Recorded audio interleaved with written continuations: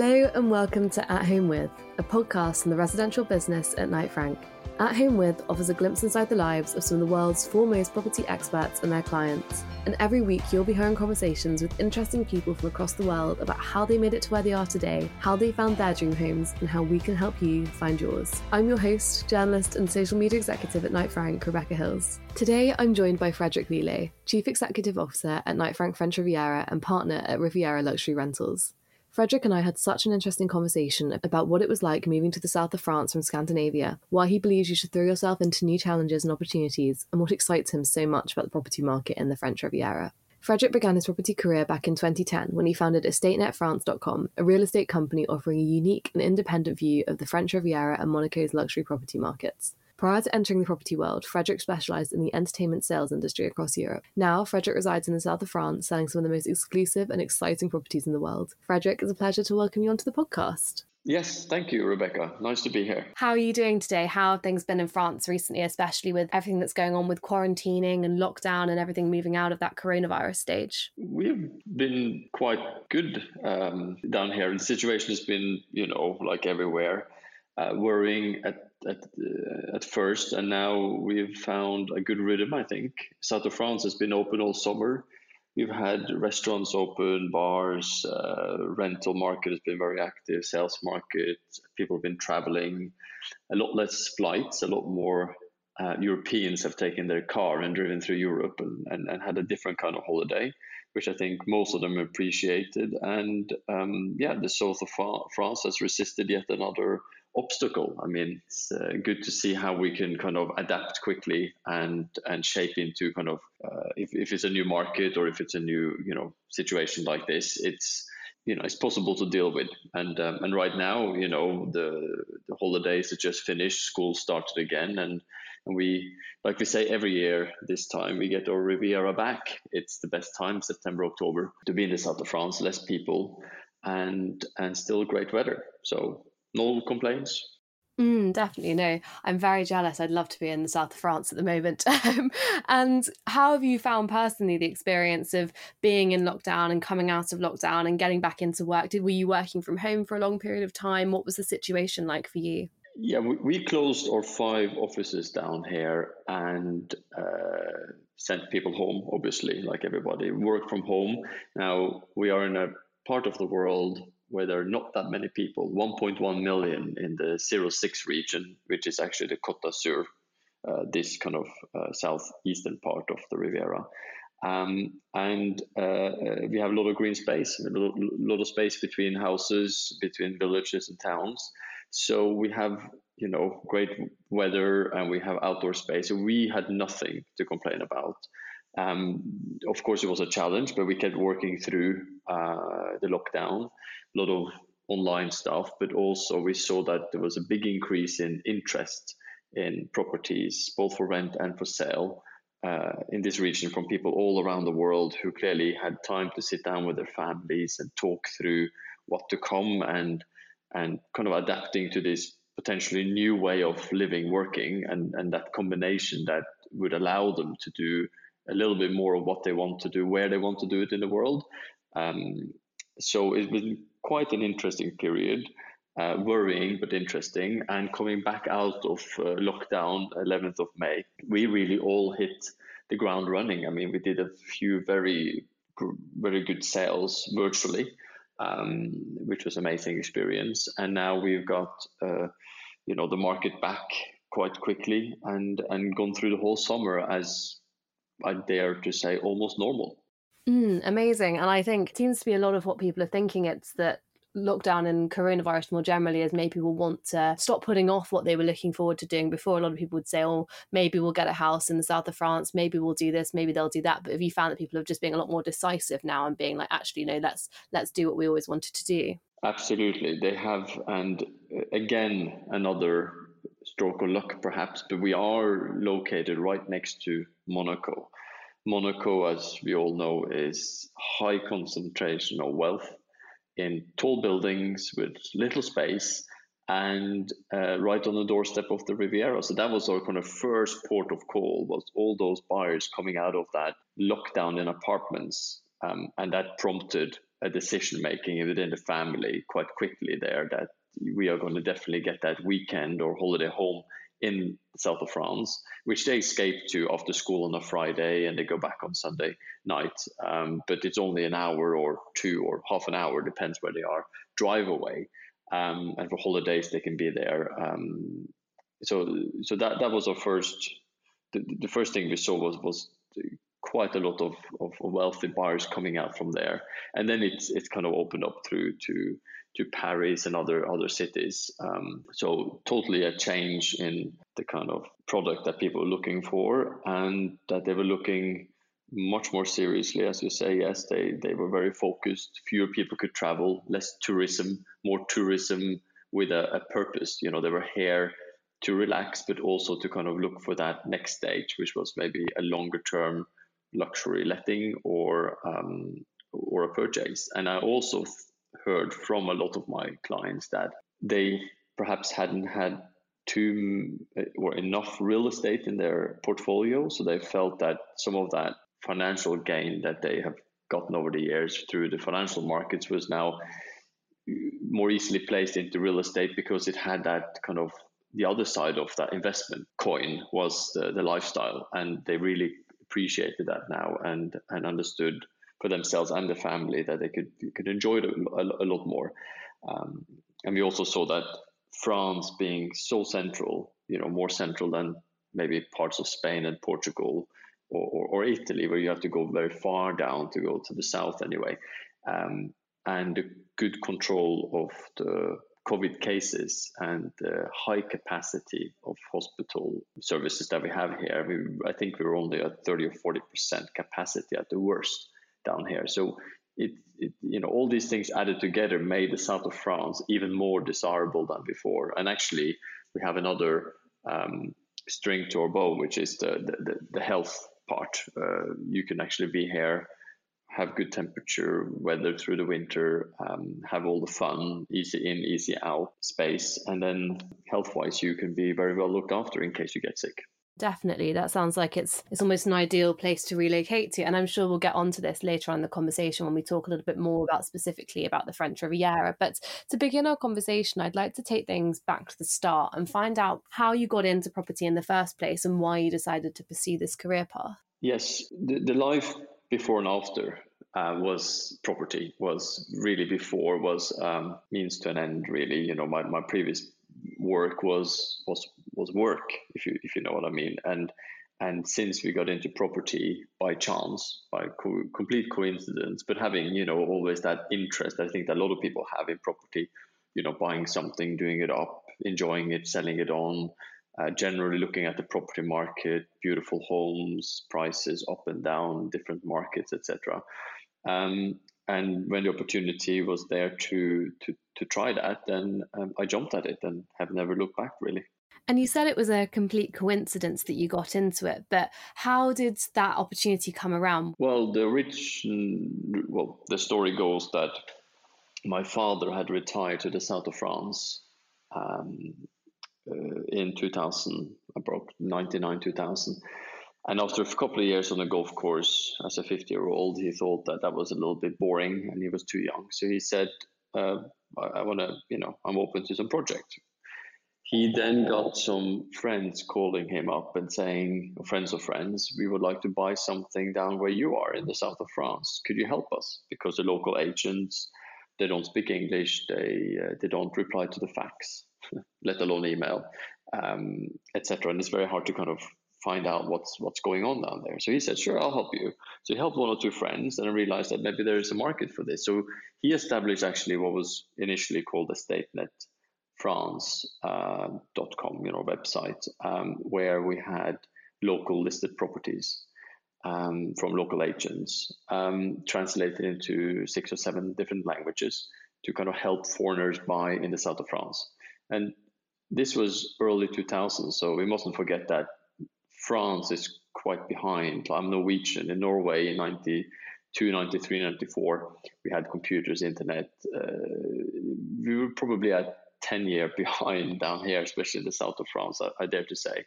And it led him to be contacted by quite a lot of different people. So when I then came around down here in 2002, 2003, we decided to kind of make it something more in those coming years. I think actually officially I joined in 2003, and my father, and then turned it into an estate agency. And funnily enough, one of the first partners we had down here was actually Knight Frank in Greenmount, Hugo Skillington, down just next to Saint-Tropez. He was one of the first paying customers that came to us with property. So we've done full circle, and here we are today, being Knight Frank. So that's quite a fun story. But we got into it by coincidence because of my father's being called up by friends wanting to have help with property. So it was really just driven by the need of the market, and me falling into it.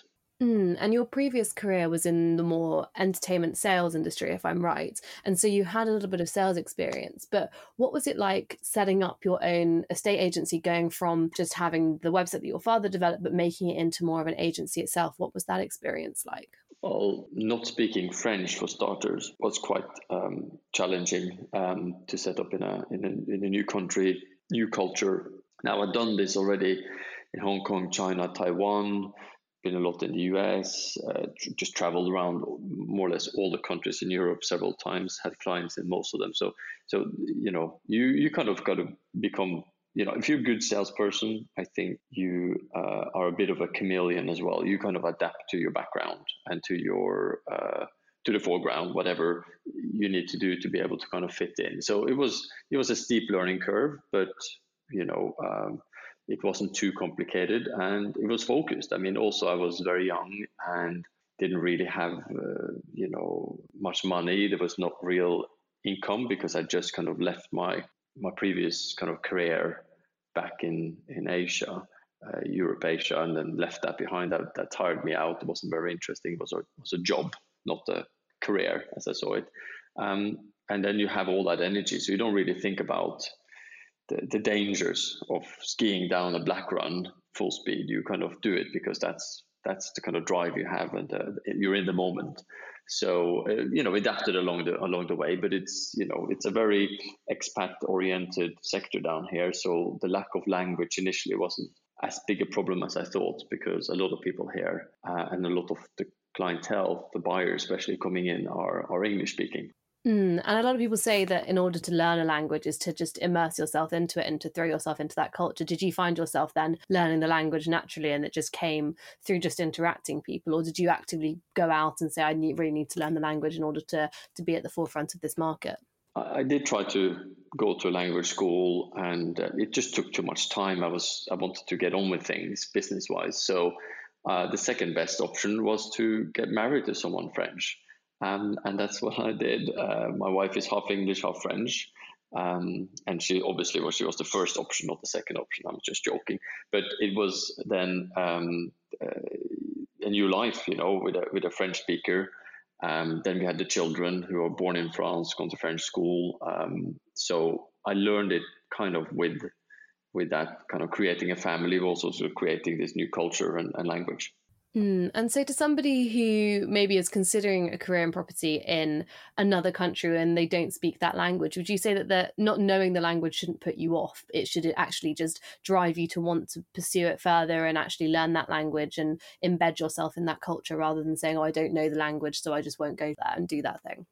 Yeah, there's no restrictions really in life. The only restriction is yourself normally. So I think if you go for it, everyone has the same chances, and some are risk takers a little bit more than others.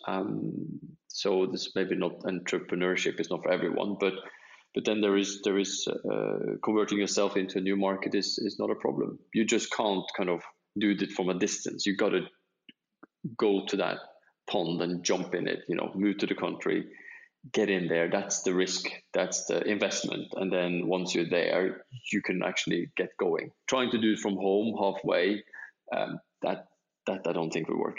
And you mentioned that you said that you're quite an adaptable person, and in order to be successful within any sort of sales industry, you need to be adaptable. But then you also mentioned that because you were young, you were more driven to jump into things and push yourself beyond those boundaries. Would you say that naturally you're quite an adaptable person? That's something that's remained with you throughout your career? I think it depends who you ask. If you ask my wife at home, she probably wouldn't find me very adaptable or flexible. Maybe that goes for everybody.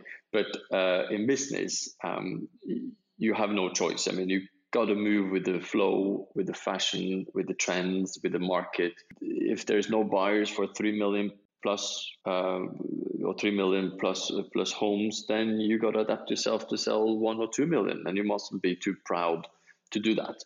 And that adaptation is key. Once pride and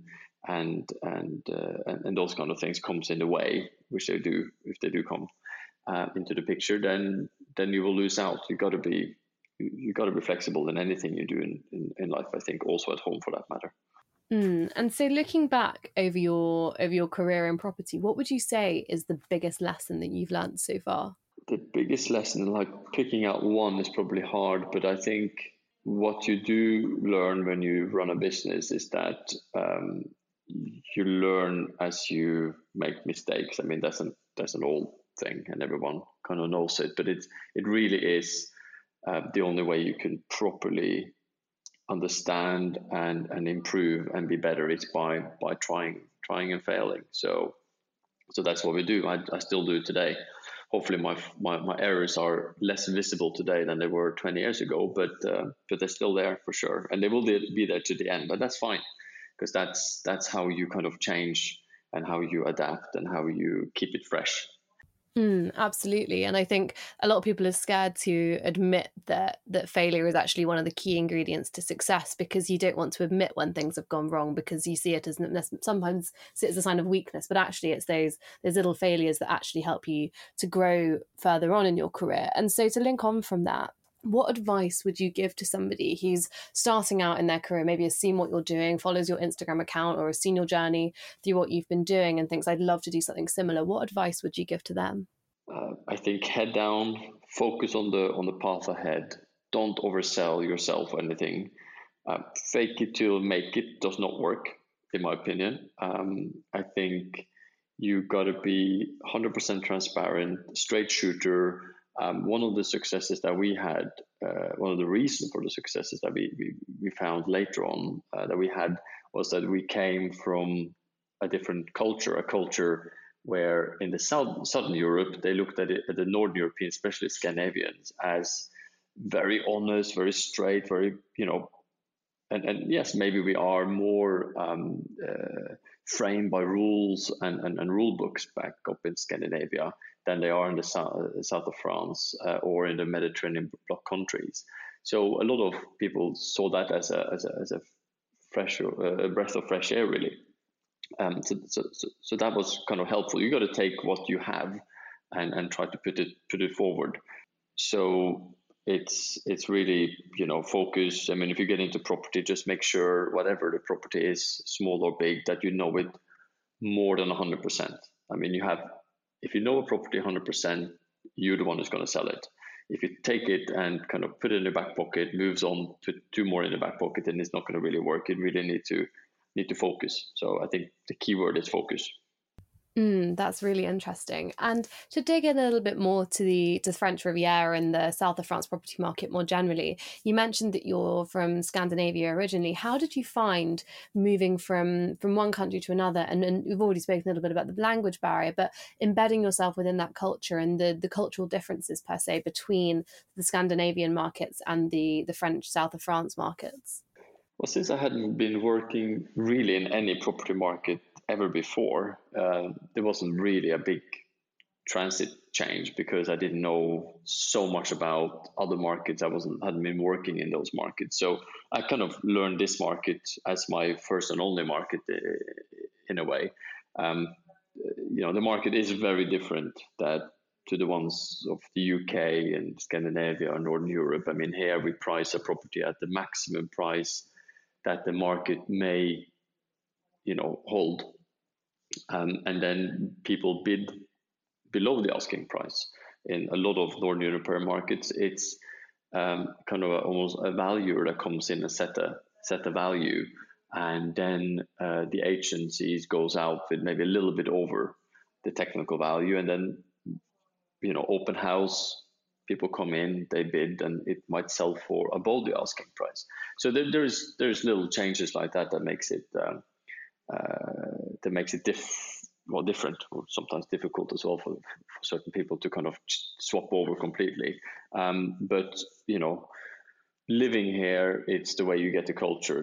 One of the first things I did was to stop any TV that was not French. So the only thing I listened to in the car was French radio, and the only thing I watched on TV was French, but it was boring because I didn't understand much. So I focused just on the French news, and it didn't take long before you start to understand. And then when you understand that, you also understand a bit of day-to-day life, what happens in the news. So you have elements you can discuss and refer to.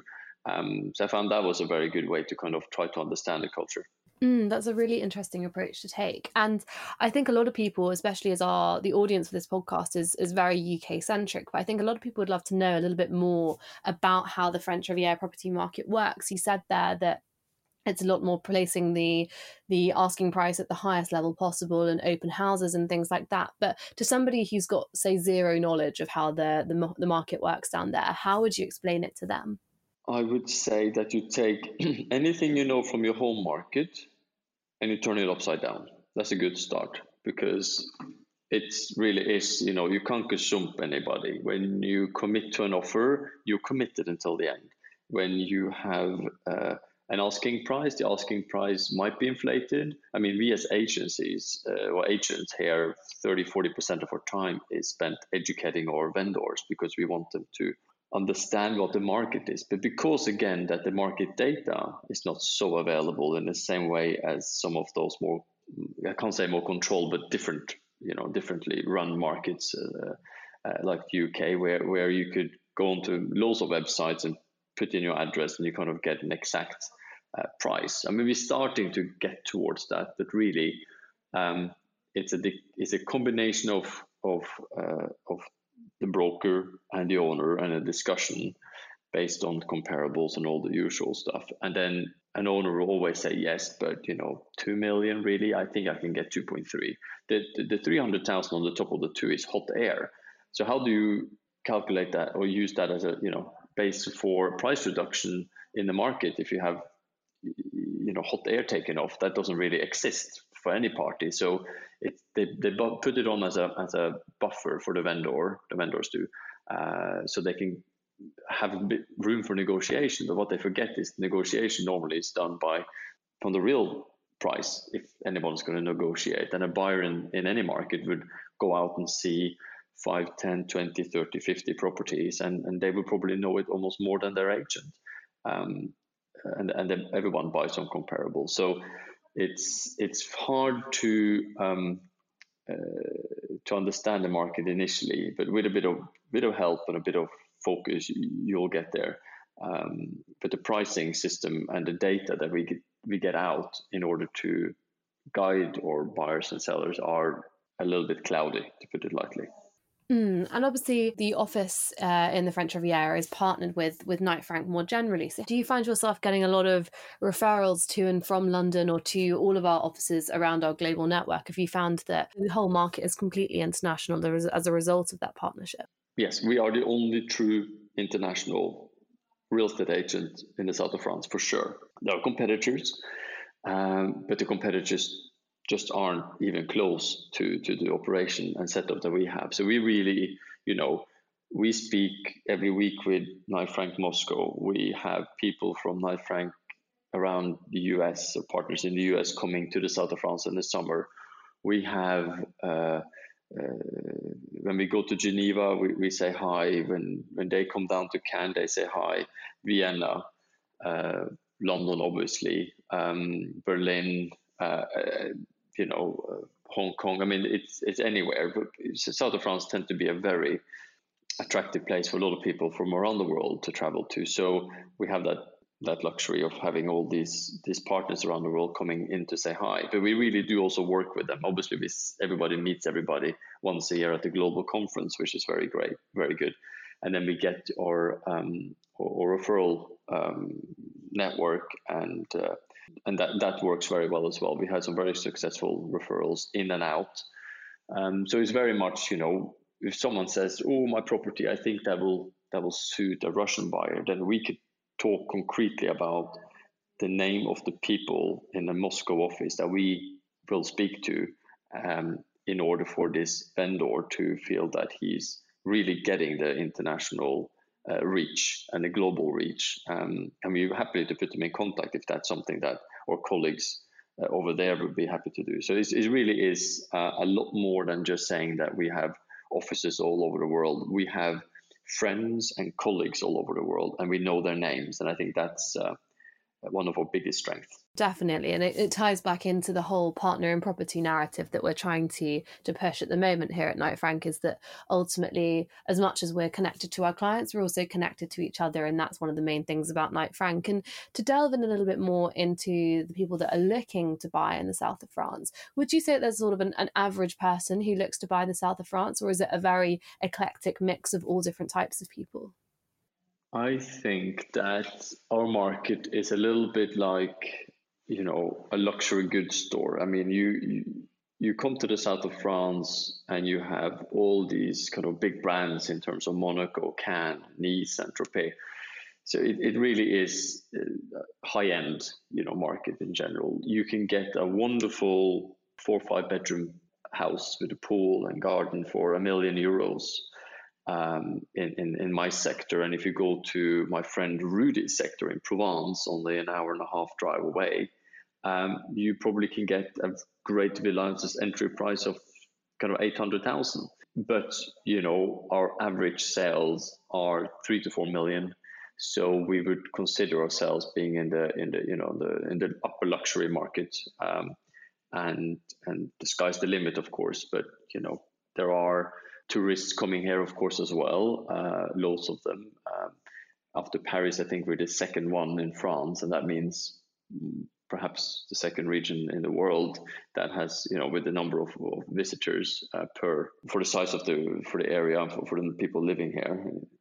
But it's probably more, wine and culture and, the French luxury brands and all those things that are French often cost a bit of money. And that's the same for the market down here. But we're open for everybody. We're not snobby at all. But it's just that we have decided to remain in that kind of upper core to upper luxury sector. There are, of course, a big market for the local population and people who want more entry-level properties to buy things for 2, 3, 4, or 500,000 euros. That's just not our market, but it is there, Definitely. It's more of an exclusivity thing rather than, say, as you said, a snobbish thing. And for you personally, where would you say is your favourite part of the south of France? Which is the area that you find yourself gravitating most to and you're most excited for when a property becomes available there? When a property comes available, it's a very difficult question, because you do discover parts of your region every day and angles and areas that you haven't kind of realized before. Personally, I live in the countryside, just 20 minutes away from the coast, 25 minutes from Nice airport, where the schools are for the children and where there's more space and all these charming villages and golf clubs and tennis clubs and things like that. But I think the quintessential of the Côte d'Azur and the French Riviera is those kind of properties perched on a height just by the water. Our property in Nice, the James Bond villa, as we call it, Sean Connery's previous home. That is a very much the kind of property you think that's very Riviera. Or when we have a great property for sale on Cap Ferrat or Cap d'Antibes, which has a period building, turn of the century, or even a beautiful Art Deco building. Because I tend to think that most areas have, building new anyone can do, but finding something old with history and an ultimate location, because back then you had more choice where to put a property. Those properties are the ultimate. So I can't pick out one, but I do tend to think that those down by the water are particularly attractive. And you touched there a little bit on your own home. So I'd like to dig a little bit further into that, because this podcast is obviously called At Home With, and our listeners are always very interested to hear about our guests' homes too. And so what was it that made you decide to pick the area that you're currently living in? And what was it about your home that really sold it for you? Well, my area is Valbonne. It's 18th century, 17th, 18th century village, which is kind of the epicenter of the countryside on the French Riviera, where everyone gets together in the summer on the square with all the restaurants and everything happen. That continues all the year round. But most people, when they don't know Valbonne, and we said, well, why don't you have a lunch there today or come for dinner tonight? When they've had that experience, they kind of walk out of there thinking, yeah, this is where we want to be. Can we have a property close to this, please? So it has that kind of attraction to it. So I fell for that as well.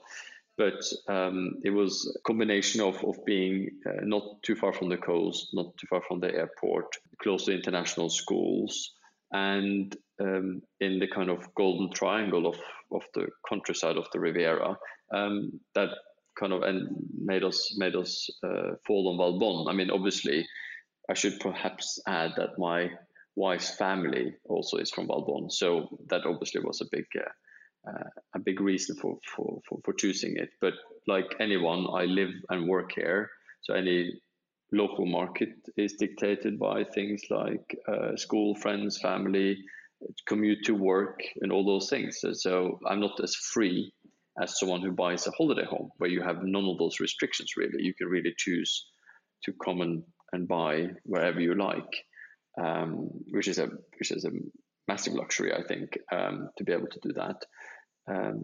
For my home itself, I'm a normal guy. We have a fairly, I think, normal-ish house.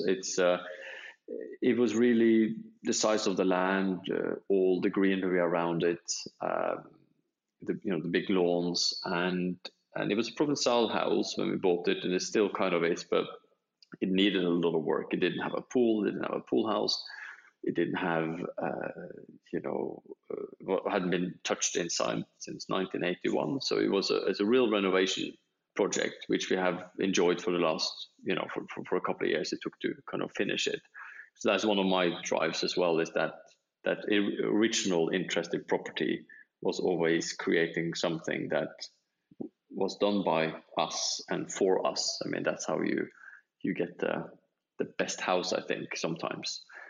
Yeah, that's really interesting. I suppose it's like making it bespoke to you, and then it feels, as you say, more like home. And something I picked up from having a look at your Instagram account earlier was that you're also a really keen cyclist. Was that also something that was really important to you, being in an area that allowed you to carry on with that passion and really enjoy that for what you wanted to do? And do you find that cycling for you is a way to let off steam and escape from work a little bit and use that as a bit of a balance time?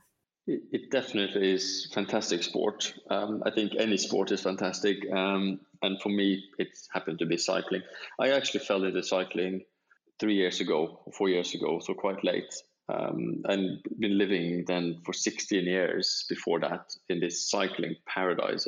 If anyone followed Tour de France this year, it started down here, and it's just amazing. You can choose between the coastal seaside rides and the high mountains, or in between, and every village has a fountain where you can fill up with fresh water from the mountains, really. So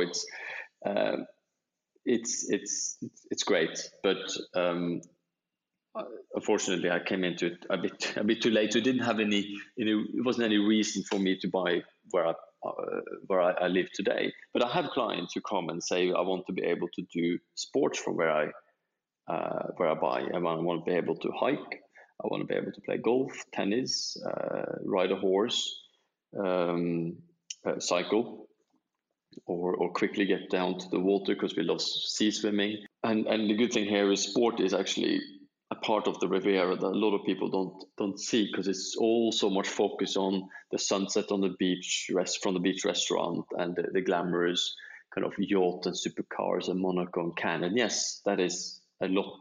If you want that, you can have it. But most people here, they have that occasionally when you get an invitation or there's an occasion to do it. Day-to-day life is is just like anywhere else, and you do sports and the kids do sports. So a lot of people come here also for that. We're an hour and a half from ski resorts. All winter we can go skiing.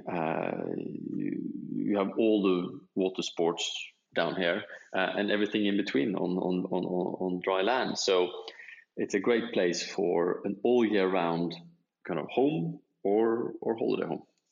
Yeah, I think a lot of people wouldn't necessarily see, as you said, South of France as somewhere that's particularly sporty. But I suppose as well with the Tour de France being such a massive thing and coming through the area, that must be an amazing place to be and to be active and stuff there. And I mentioned that I'd seen that you were into cycling via your social media, and to touch a little bit more on social media, you've got quite an active profile on there. You've got over 6,000 followers. Do you find that you use social media quite regularly from a client acquisition perspective and a selling homes perspective? And do you find that you've had much success using social media and developing that digital profile when it comes to making sales and gaining new clients? I think social media is even more important now than it was, and I think it's really been given an extra boost with the lockdown and the COVID of 2020, where people have looked digitally for digital kind of interest or other things. They go online for everything now. We already did before, but I think even more now.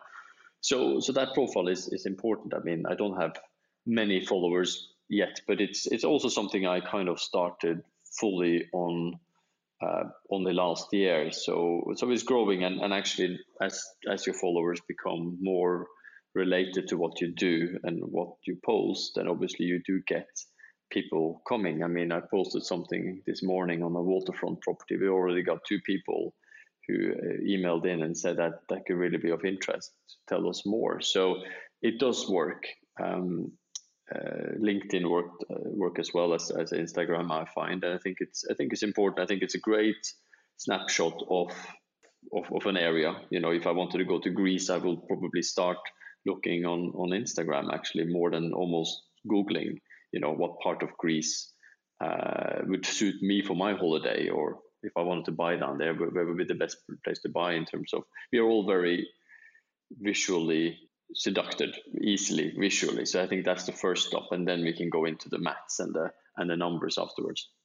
And for you, was it important to make sure that you're also therefore documenting the lifestyle elements of your life? So things like your cycling or things like going on holiday and all that sort of stuff. Is it important that you pop that on there as well as just houses as well? Is that how you're differentiating your most personal brand and showing that there is that lifestyle element to what you do as well? I tell all my brokers that they should have a personal public work Instagram profile where they can put houses and that kind of lifestyle a bit. Doesn't have to show rather not show all the kids and things like that, which I don't do either. Because all the companies I have their own Instagram profiles, and some 20,000 followers, some got more. So there's bigger audience on some of them.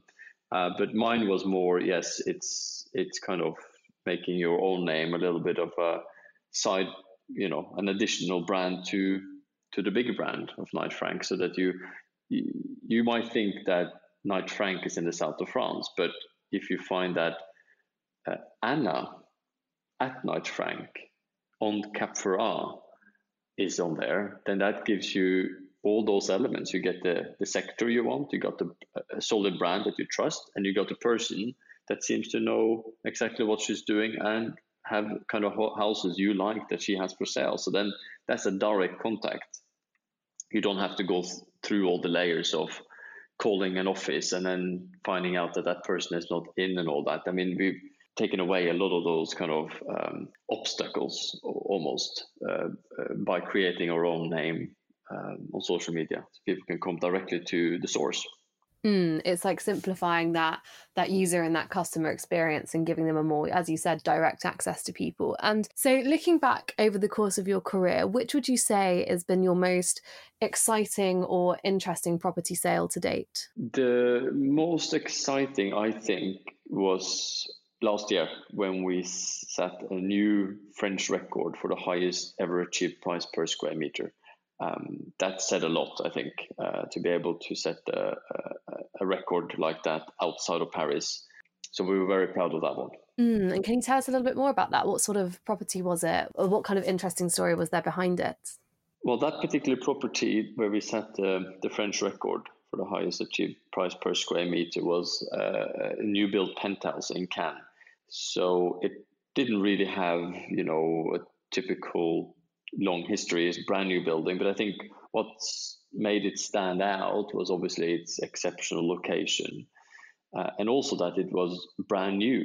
And when we look at the French Riviera, most homes here are refurbished homes, and some obviously are new built, but in the prime locations, there haven't been any possibility to build anything new for decades. So when something new comes up, you would choose that over the older building from maybe 1970s or 1950s that was more tired. And obviously a new building has all those services that a 5-star multimillionaire buyer or billionaire buyer would expect today, with all the security, the concierge services, the underground ice room and gyms, and the pool on the rooftop, private, of course, and all those things. So I think it was more the fact that it was brand new and exceptionally well located and a great design that attracted a buyer. Of course, we have lots of properties with great history. I guess the history of this property is going to have to start now.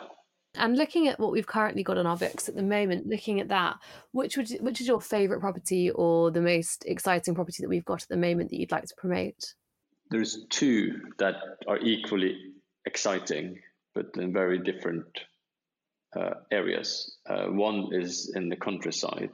It's called Chateau de Valette. So it's a 14th century chateau with an amazing history and a fantastic kind of dreamy chateau home with all the toys in terms of tennis and pool and accommodation and the surrounding nature, the views of the hilltop villages, the sunset. It's got everything, and it's absolutely beautifully looking.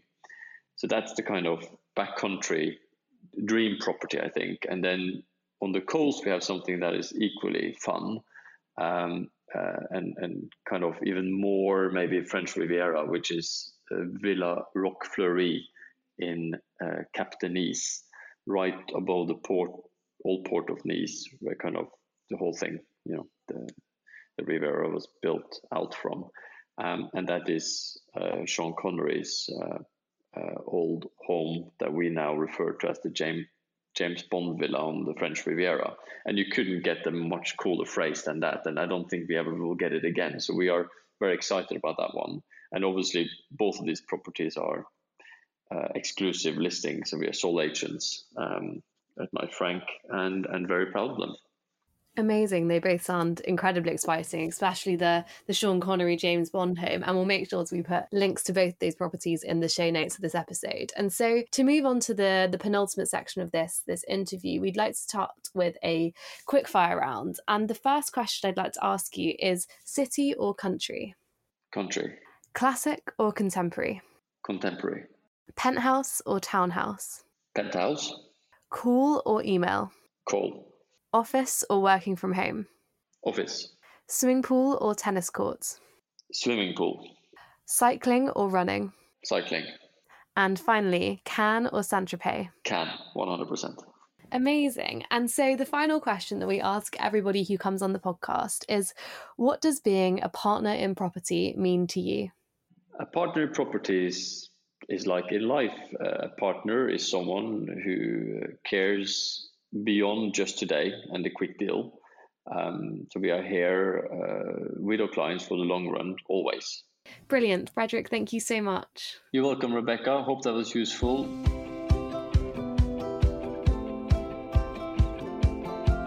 Thanks so much for listening to this episode of At Home With.